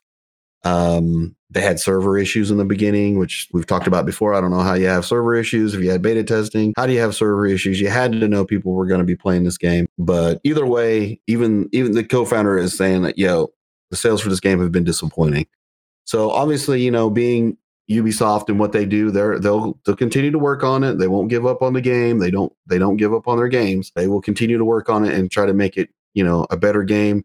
Unfortunately, it might be till next year before this game is going to be worth that $60 price tag that people had dropped on it initially. But, hopefully Watch Dogs Legion will be the winner for me. And I know, Manny, you're probably looking forward to the quarantine. So quarantine does, seem interesting for sure. I think one of the things is, though, that although Ghost Recon Breakpoint, now I, as a late comer to Wildlands, I enjoy playing the 4-player co-op. I enjoy the harder difficulty, right? I even enjoy the permadeath, which is a tad bit insane on Wildlands, but I feel that when it comes to Ubisoft, they have a couple of really good hits, right? But they're really trying to almost like homogenize all of their gaming experiences. Like, why Ghost Recon Breakpoint, in my opinion, went in the wrong direction from Wildlands. Ultimately, the initial trailers and initial gameplay was exciting to me. I wrote an article on the blog how some of these core mechanics look interesting, and they were clearly borrowing from other games, like the wolves, right? The highly trained operatives, right? In the Division, they have a group of highly trained, more tactical players, or NPCs, right? To play against, and that seemed interesting. So they were borrowing from the Division 2, but those things are fine, right? But it seems as if they're trying to make it like a looter shooter when it's not. It's not a looter shooter.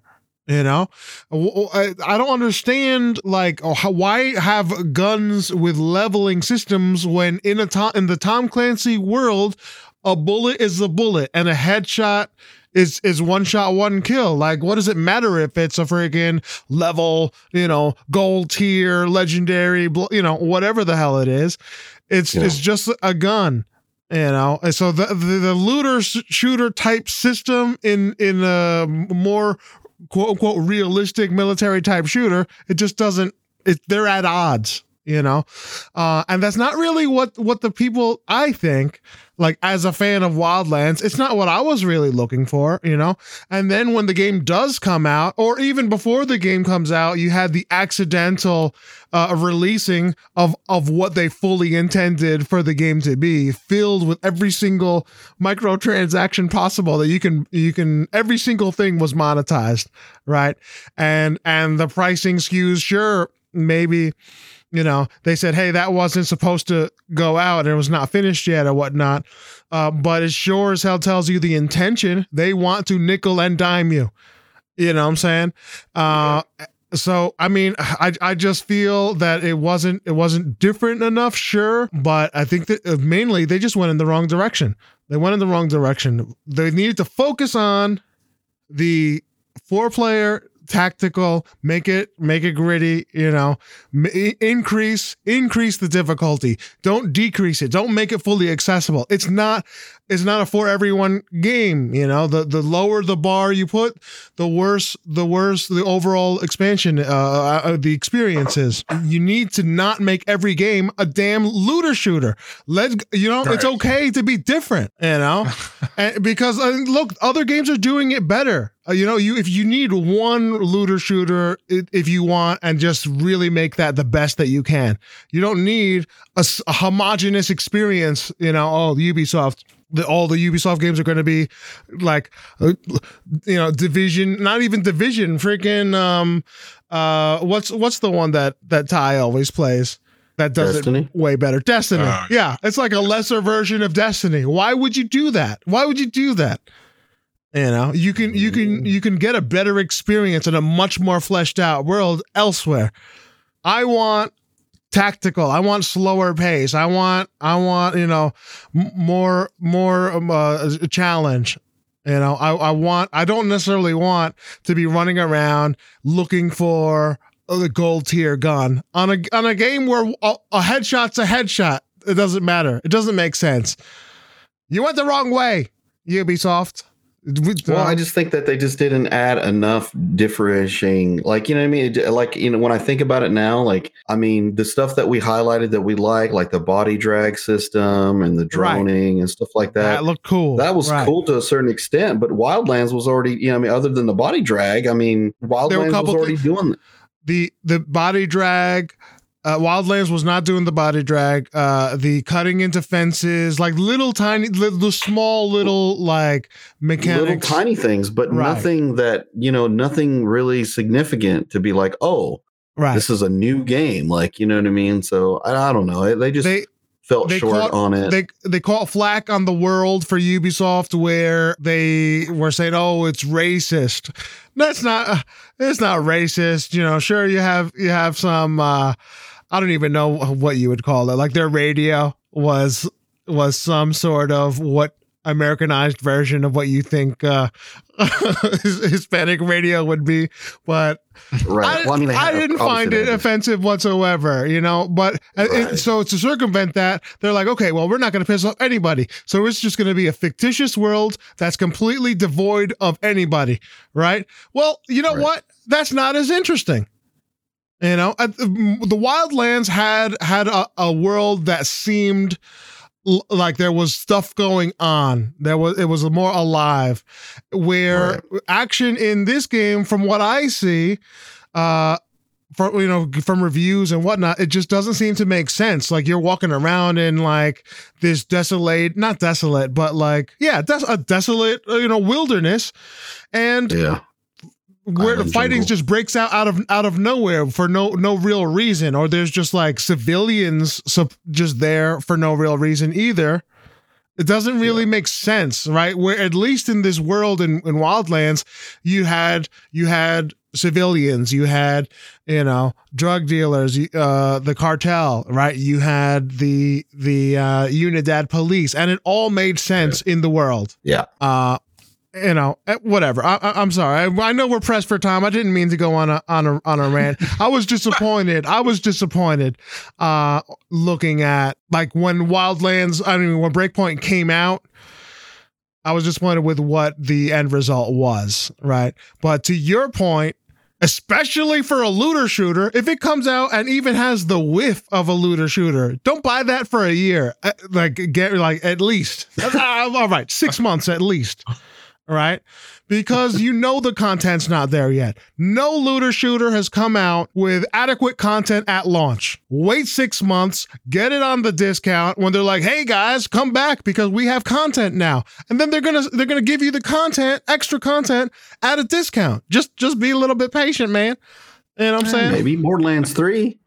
Looter shooter. Right. Yeah, you can get Borderlands has a whole different appeal to it because they have like that tongue-in-cheek kind of. Yeah, but at the end of the day, you're just trying to get better weapons. At the end of the day, right? It's the trying to get the extra gun grind, which I don't understand. I don't understand it. You know what I'm saying? I guess because it's always different. You know what I mean? Like if you play through, like say you play through Borderlands the first time, the drops and stuff that you could get could be totally different the next time. You know, in a way, the game could be harder, it could be easier. You know what I mean? You just don't know. Yeah.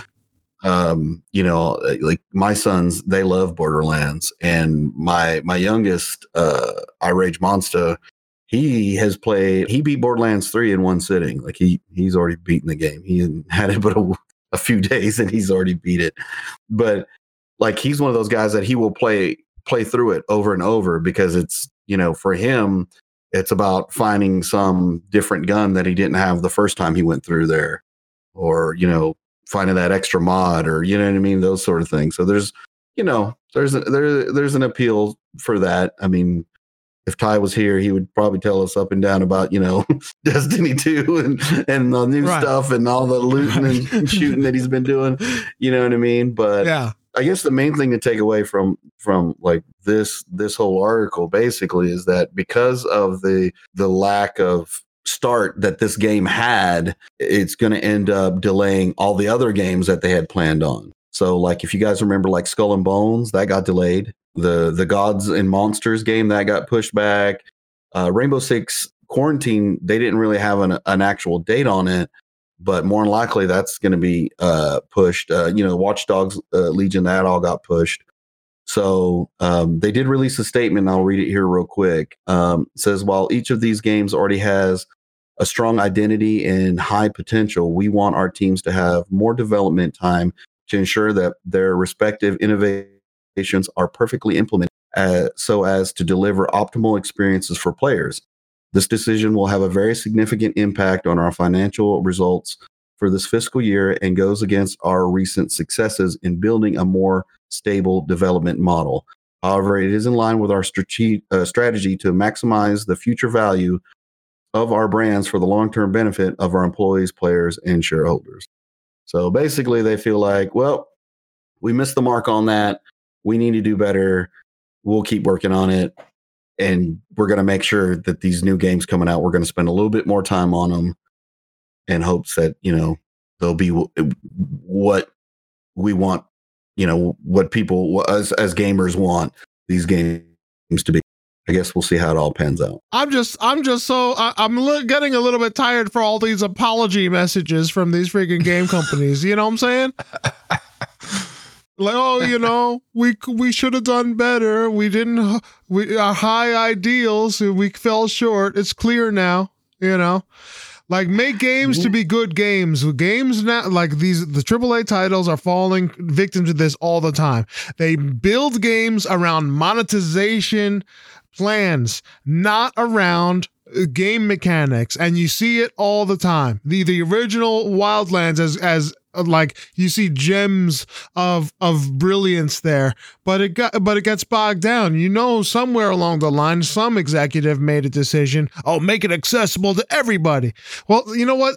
It doesn't have to be like a cookie cutter experience. That's a pale, not I don't want to say pale comparison, but similar in tone and nature to every other game you have coming out. It's okay to be different. It's okay to really just dial in on a particular mechanic and build a game around that, as opposed to you know, oh well, we need to sell things extra. You know what I'm saying? I mean, the next thing you know, you're going to be freaking Bethesda. You know what I'm saying? Heaven forbid. Incoming. No, but the difference is Ubisoft will work on a game and it eventually gets better, whereas Bethesda works on a game and it's still a turd. And they'll pay you, and they'll pay you for the, and they'll charge you for said turd. Yeah, they'll polish that turd up nicely for you. Oh my goodness. Alrighty, we're pressing for time. I think there's a story here on Google Stadia. We're gonna say like what? One sentence thoughts. All right. This is the speed round. Thoughts? Speed round. Google Stadia. Okay. They announced that they're having a new game, Google gaming studio in Montreal, right? For exclusives. All righty. Greg, we're going with you. What's your quick thoughts? Montreal makes good games. A lot of talent. Poach it, get it, make good games for Stadia, and let's get some good games going for Stadia. Some exclusives, I guess. Yeah. Get it. Exclusives. That's what they need. Buddha, what are your thoughts? What they need. My thought is I don't need Stadia. That's what it doesn't do anything for me. I don't need this. I've got enough damn consoles. I'm running out of room here, guys. I'm running out of damn room. Okay. I don't need another one. Okay. So do whatever you want. Stadia, I'm happy for you. Cool. I was part of your little beta program. It was really fun. Thanks for letting me play Assassin's Creed Odyssey for free. And that's all I got. My thought is no successful video game platform has come out, the touting has been successful, just talking about the quality of their specs, right? No, you need games, and they have to be good games. They have to be damn good for you to purchase, to leave, not even leave the other consoles, just to give yours a chance. They don't buy boxes, they don't buy specs, they buy games. So it's good that they're doing this, and they have to have a banger for get people to look at Stadia. Honestly, original IPs. That's what original IPs. Yes. Yeah. All righty. There we go. Lightning round. That we should do that. I like that. All righty, Buddha. Real quick, what do we got as far as the what's new coming down the pike? Any deals? Anything going on with the PlayStation? So if for Game Pass coming up, we got Subnautica that's going to be coming out here soon. I believe it's November 7th. If you haven't picked up your free Epic Games, Layers of Fear and Cube 2 are going to be available. Our PlayStation Plus games are going to be The Last of Us Remastered, MLB The Show 19. New drops on Switch Online are going to be, if you want to play Overwatch, which we talked about, the Legendary Edition, you can now play that along with The Witcher 3, the Complete Edition. Good stuff. If you want some sales, and now's a good time for it. Shocktober Halloween sale on these scary games. For Xbox, Halloween sale for PlayStation, and then THQ Nordic Halloween sale for the Switch. And the only notable game for me that's coming out later on this week is going to be Disney Classic Games, Aladdin and the Lion King. Oh baby. Oh baby. That's gonna be a good one. I remember getting in trouble with Aladdin. I don't know if I said this on podcast or not. Forgive me if I. I think I heard this last week. Did I say it last week? Did I say it, or was it like? I don't know. You know what? Actually, I think it was before podcast, because we were talking about it before. We didn't talk about it then. Okay. You know what? Screw it, man. I'll tell you next week, man. We're cutting on time. I got. Tune in next week for my freaking Aladdin story. Ladies and gentlemen, go ahead. As it'll be out by next week, right? Isn't it next week? Oh yeah, it is next week, right? Yeah, just in time. Perfect. It'll be topical. All righty. Ladies and gentlemen, we got to go. Thank you so much for stopping in and listening. If you've made it this far, please consider supporting us on the Patreon, thehardcorecasuals.com/Patreon, patreon.com/thehardcorecasuals. But go to our website. We need the views. All righty. I'll see you later. Until next time. All right. Peace. Have a good Monday. Oh yeah. Enjoy your Monday. Yes, oh man, we screwed that up, but we don't have time to do it again. See you later, guys.